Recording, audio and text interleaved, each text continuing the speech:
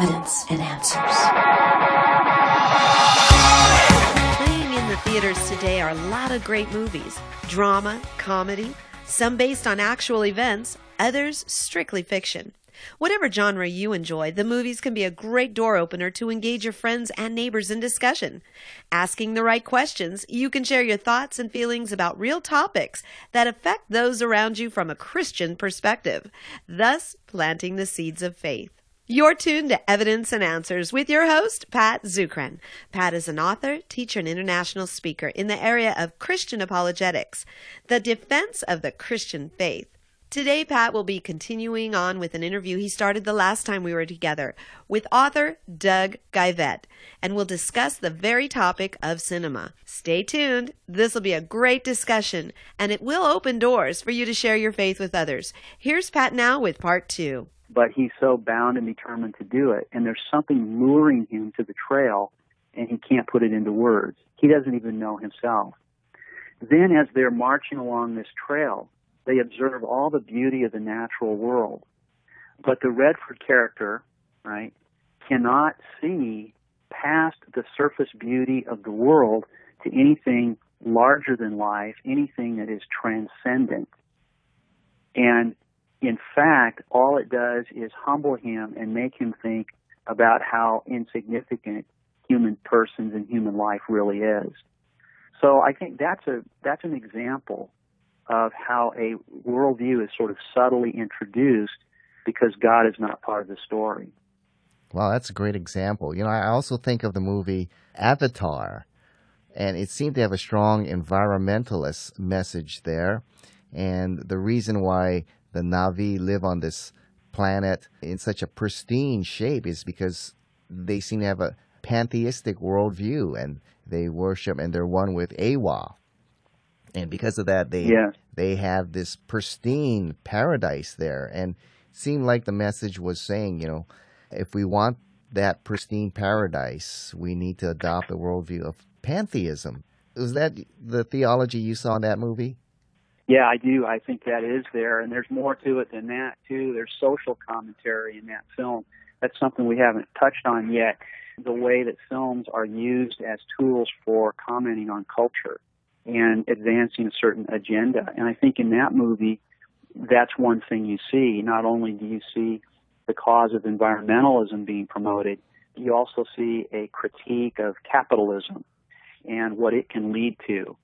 And it portrays those who believe in a capital system, a free market, as people with no conscience, people who just exploit others to their own advantage. And, of course, there are people like that. But this movie is making a sweeping claim about a particular view of what is good for humanity when it comes to wealth. Generally speaking, and you speak about this in your book as well, what do the movies today teach us about morality? Yeah, about morality. Well, sometimes the questions of morality are only, subtle and non-central. They're not central to the story of the film. And then other times they really are. Let's talk about the movie Bruce Almighty to connect it up with some of the things we've been discussing here. Have you seen the film Bruce Almighty? Yes, I have. That's another great movie, great discussion starter kind of movie. It's a great discussion movie, and you can get a lot of disagreement among Christians about what's going on in that movie. I've had conversations like that myself. But here's a guy who's in a dead-end job, who is being bypassed for promotion as he watches shallow people get better jobs in his company. And he finally gets fed up with it, and he starts to blame God for the problems that he is faced with. He doesn't enjoy the life he wants, and he blames God for it. And so God decides that he's going to give him the opportunity to make his life the way he would make it if he was God, if he had God's power. And what does he do? He ends up making his life even worse. One thing that strikes me about that particular film is that he has some of God's powers or properties, but he doesn't have all of God's properties. And so he has God's power, but he isn't morally perfect the way God is, and he isn't omniscient the way God is. So now what he has are his limited powers of knowing his limited powers of knowledge and of goodness, and that's united by unlimited powers of power and influence over the world, and he ends up making things worse than better. And so his deep character as a person doesn't change. He's not a better person morally. He begins to be vindictive towards those he doesn't like, and he's very ungodlike. His character is not like God's character, but his power is. That's the only thing that he's got, that God has, is divine power. But ultimately, he's humbled by this because he realizes that he can't control the world out of the lusts of his heart and get the world and get a better world as a result. Yeah, that's a great critique of that movie. Doug, you also talk about human nature in your book. What do movies today generally teach us about human nature? It's so hard to say what movies say generally about any topic because there are so many differences, but a powerful or prominent theme about human nature is that we have desires that go deep, but not the wherewithal to fulfill these desires, or that we seek to satisfy our needs and our desires in ways that don't really meet those needs. I think films are grappling with that reality, that most of what we try to fill, the vacuum in our lives, the hollowness of our lives, doesn't ultimately really have that effect. It doesn't work. And that would be true with the Bruce Almighty movie. We see him discover that about himself. He comes to trust God in ways that he didn't before. We see that with Truman Burbank in Sea Haven, where even though he lives in a perfect world and you could hardly complain about anything, everything goes right in that world, but somehow deep down it's not satisfying to him and he wants out. We think about that with this movie I mentioned last night, A Walk in the Woods. Here's a character who is lured to go into the woods, the mountains, and do this big hike, and he can't explain why. There's something deep inside his soul that is yearning for more, and he can't say why that is or what it is, and somehow he thinks that this hike, this 2,000-mile hike, will meet that need. In the end, he gives up. He realizes that he can't finish this walk, and he goes home. What's interesting is that film does not resolve his problem. At the end of the film, it's not as if he's figured out what his life is supposed to be about. He just knows that that goal didn't achieve his deep feeling of need for something more significant.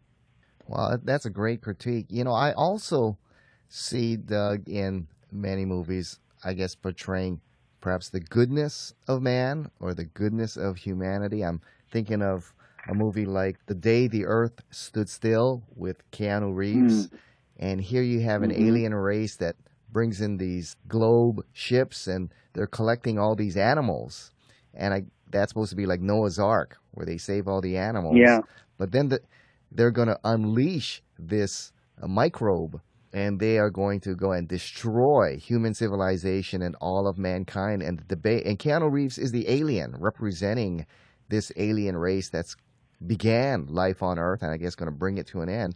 And the whole debate is humankind good? Are they worth redeeming or saving?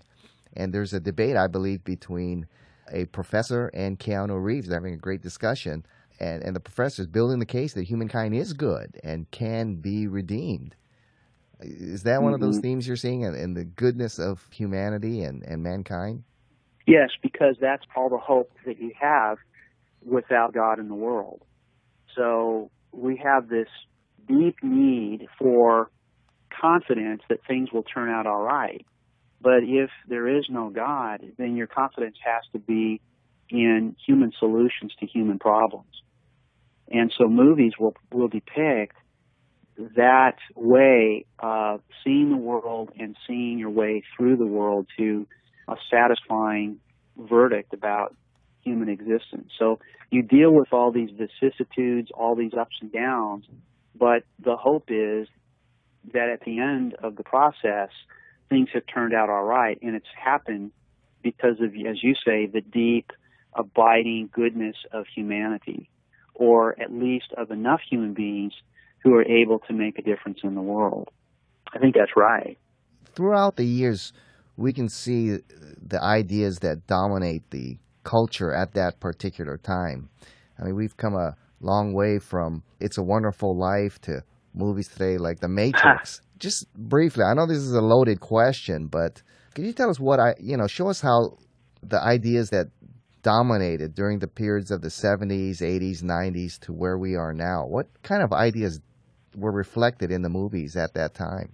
Again, it's varied, and in some ways, I don't think things have changed all that much. In other Really? ways, it seems like the changes are pretty dramatic. Yeah, there are times when I'll see a film that's an older film, and I think, that story is not much different than the stories that are being told today.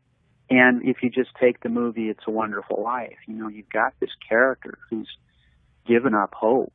He's being given a vision of what his life might have been like if he had given up sooner. He realizes that he made the right choice. It's still a world without God in it, if you think about it. You've got this kind of angelic creature who, as it were, sits on his shoulder and talks him through his pain and his depression. But that's a very weak symbol of God's influence in his life. It is still a kind of humanistic approach to human problems. So do you see the point I'm making about that film and how it does kind of dovetail with what we're saying generally about movies today? Yeah. Well, you've ruined one of my favorite films. No, just kidding. No, but that is a great point that you're making. I did not notice that about that. And so you're saying some of the themes really have just carried on throughout the decades. Well, yeah, human beings haven't changed. C.S. Lewis wrote that, he said, if I find in myself a desire that nothing in this world can satisfy, then the most likely explanation is that I was made for another world. And a lot of storytellers today are trying to avoid that conclusion. And they do find in themselves a desire that nothing in this world can satisfy, but they keep trying to find the solution, the satisfaction in this world. And I think if you go back and you look at movies, even, the great movies that have won the Academy Awards going all the way back to the beginning, you'll be able to see a trend there that hasn't changed even up to the present time. I think that would be an interesting study, would be to see how, let's just use that as a lens, what C.S. Lewis says. I find in myself a desire that nothing in this world can satisfy. And then ask yourself, does that indicate the likelihood that you were made for another world? Just use that as a lens for making sense of the different movies that have been made over the decades. And I think you'd see a trend that's following a pretty similar line. Wow, that's some fantastic insight there. Well, Doug, you gave us some great principles and some great ideas and the ideologies behind many of these movies. Let me ask you about some of the movies here so we can see how you critique and think through some of these movies. But first of all, you talked about directors. Let's talk about some of the popular directors out there and their worldview and ideologies. What about a guy like Steven Spielberg? How do you critique him and his ideas? Well, Spielberg is nothing if not a great entertainer, right? He directs really, truly gripping stories, and they're all over the map. I mean, he's made movies about all sorts of different things. Adventure is a big feature in his film. I just think it's very hard to say about Steven Spielberg that his films carry the same message all the way through. I really think that a big draw for him is that his films are very exciting and very engaging and very enjoyable to watch. But so what you have to do with him is you have to look at particular films. So name a film, for example, and let's see if we can take a look at that. Just analyze it for a moment. Which film would you want to consider? All right, Doug. Well, how about Saving Private Ryan? Let's hear your analysis of Spielberg and his directing of that movie. Well, this, of course, is a fantastic movie. It's a fantastic story, and one reason for that is that it's so true to life.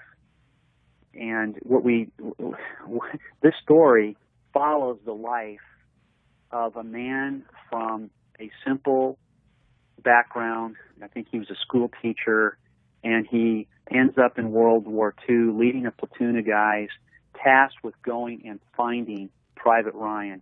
And the reason for this is that I think he had two other brothers who were serving in the war, and they'd both been killed. And American policy at the time was when something like that happened, you had to pull the surviving brother out of the theater and send him back home. Isn't that kind of how the story goes? Right. Uh-huh. So he's got to work with this ragtag team of American soldiers and keep them pursuing this objective.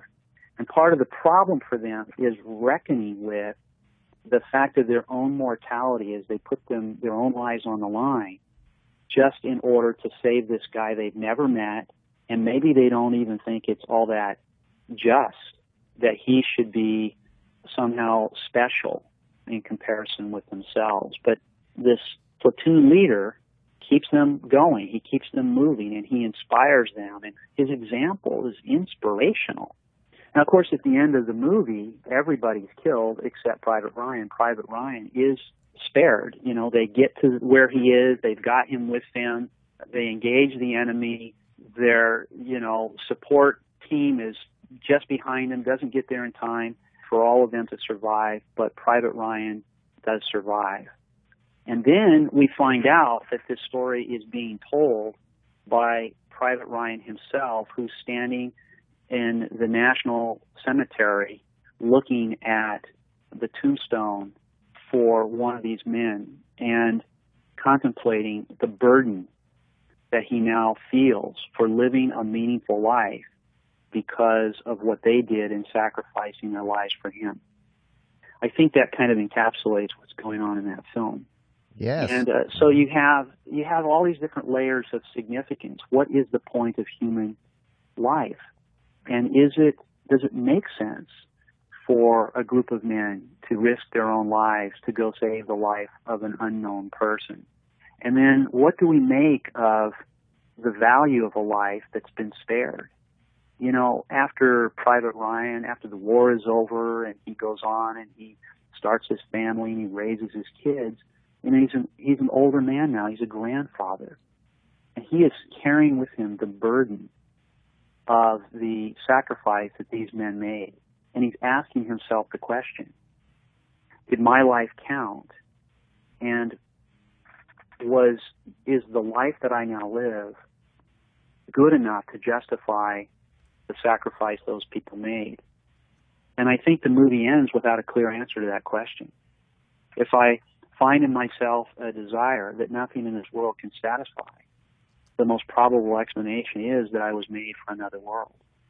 These men on the battlefield had a driving desire to live meaningful lives, and that meant laying down their lives for another person. I've often thought that one reason why it can make sense to go to war is because there is hope of an afterlife. And so it makes sense to fight to the death for a good cause, even if it is for the benefit of somebody you don't know, because you have hope in eternal life. But if you don't have that, it's more difficult to account for the value of sacrifice for another person. In that movie, the only thing presented in the movie as the thing that made their death worthwhile, their sacrifice worthwhile, is that this man was able to live a life, a fairly ordinary life, but he was a good man. He lived a good life, and he raised a family, and he did the best he could. And that's supposed to be good enough to justify the sacrifice those people made. Do we believe that? Is that really deep down something we're prepared to believe? Can we think of our lives in those terms and be satisfied? I think that would be a good question to ask. Wow, that's a great analysis, and what a great discussion or sermon illustration that would make. And you can see when you know how to critique and analyze movies like you do, they can lead to some very profound discussions with Christians and non-Christians. Non-Christians may not want to talk about the gospel, but boy, they want to talk about movies. And if you can present questions like that as you analyze these movies, it's a great avenue as you're showing, to a great avenue, a great door to share the gospel of Jesus Christ. Yeah, that's absolutely right. You know, how could a conversation like that go? Well, you could say, well, we just watched the movie Saving Private Ryan. What do you think? Do you think their sacrifice was worth it? And why? Why would that be worthwhile? How does this man feel late in his life about the sacrifice that they made? Does he feel good about his life? Does he think that he lived up to their expectations? Or does he carry a weight of guilt? Has he lived a good life? Did the men who died for them live a good life up until the point of their sacrifice? What is the good life? Yeah, great avenues to share the profound truths that the gospel presents. Well, how about another director we hear a lot about, Ron Howard? We all know him as Richie Cunningham. How about Ron Howard? Yeah, Richie Cunningham. And even before that with, Mayberry, the days of Mayberry when he was a even younger boy. That's right. So let's think about a couple of films that he has directed. Yeah, Apollo 13, how's that? Okay, Apollo 13, that's a good one because we're talking now about another film with same leading character. Yeah, Tom Hanks. Tom Hanks. Yeah, we got a theme here, Jim Carrey and Tom Hanks. Jim Carrey and Tom Hanks, that's right. So in this case, we have another story that depicts actual events, right? Apollo 13 is a true story. That movie is a true story. And these astronauts went up and they did a bold and heroic thing, and then they got themselves into trouble and they almost didn't make it back to Earth. And it's really remarkable that they were able to make it back at all. So we might ask a question like this. We might say, well, then how did they make it back? Was it pure human ingenuity and technology that got them back? And if so, does that reinforce a message that human beings can sort of pull themselves up by their own bootstraps and solve their most difficult problems? So that would be one kind of question you could ask. And it's a question you can ask about the film more effectively than you can ask about the real-life situation, because we don't really know the details of the real-life situation. We don't really know what the men on that ship were thinking, whether they were praying men. We don't know exactly what they said to each other, but we have a recreation of that in the film. So if all we have to go on is what the film depicts, we might ask that question. How do you explain their survival? And can that explanation be given strictly in terms of human ingenuity and human technology? Or were these people just lucky to be alive despite, or maybe you could say that the film is showing the limitations of human ingenuity and human technology, and look how close we came to losing these guys and how lucky, strictly lucky they were to survive. Those are two different takes on what's going on there. But notice, again, there is no real reference to any kind of transcendent source of hope in this film. Let's talk about some movies here, and I think there's one that's quite significant here because it's asking the question, what is reality? And that's the series The Matrix.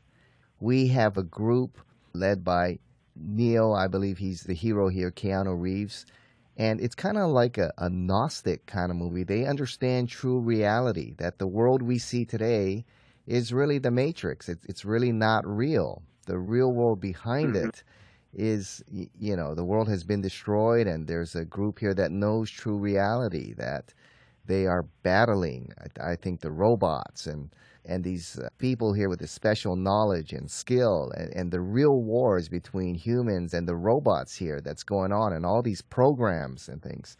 One of the questions out there is what is reality? And they're going back between the two worlds, the worlds we see now, and the Matrix, and they keep going back and forth. Give us your analysis of that movie, that series, The Matrix. I think that's a very significant series there. Yeah, I think so too. And David Hunt wrote the chapter for our book on that film series. I think there were 3 Matrix films. You've put your finger on a major philosophical question that's raised by those films, and that is the question of appearance and reality. How do we know that the world as we perceive it is the way the world really is?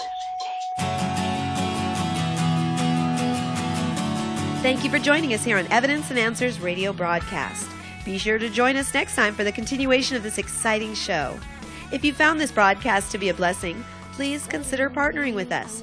Evidence and Answers relies on generous donations from you, our listeners. For the opportunity to donate and keep us on the air, click on the donate button on the lower right-hand side of our homepage. That's evidenceandanswers.org. We have a wide variety of resources available to you. Evidence and Answers is grateful for our key sponsor, Highland Capital Management, providing investors with alternative investment solutions for more than 20 years. To learn more, visit their website at hcmlp.com. Join us again next time on the air or online as we provide reasons for faith and hope in Christ right here on Evidence and Answers.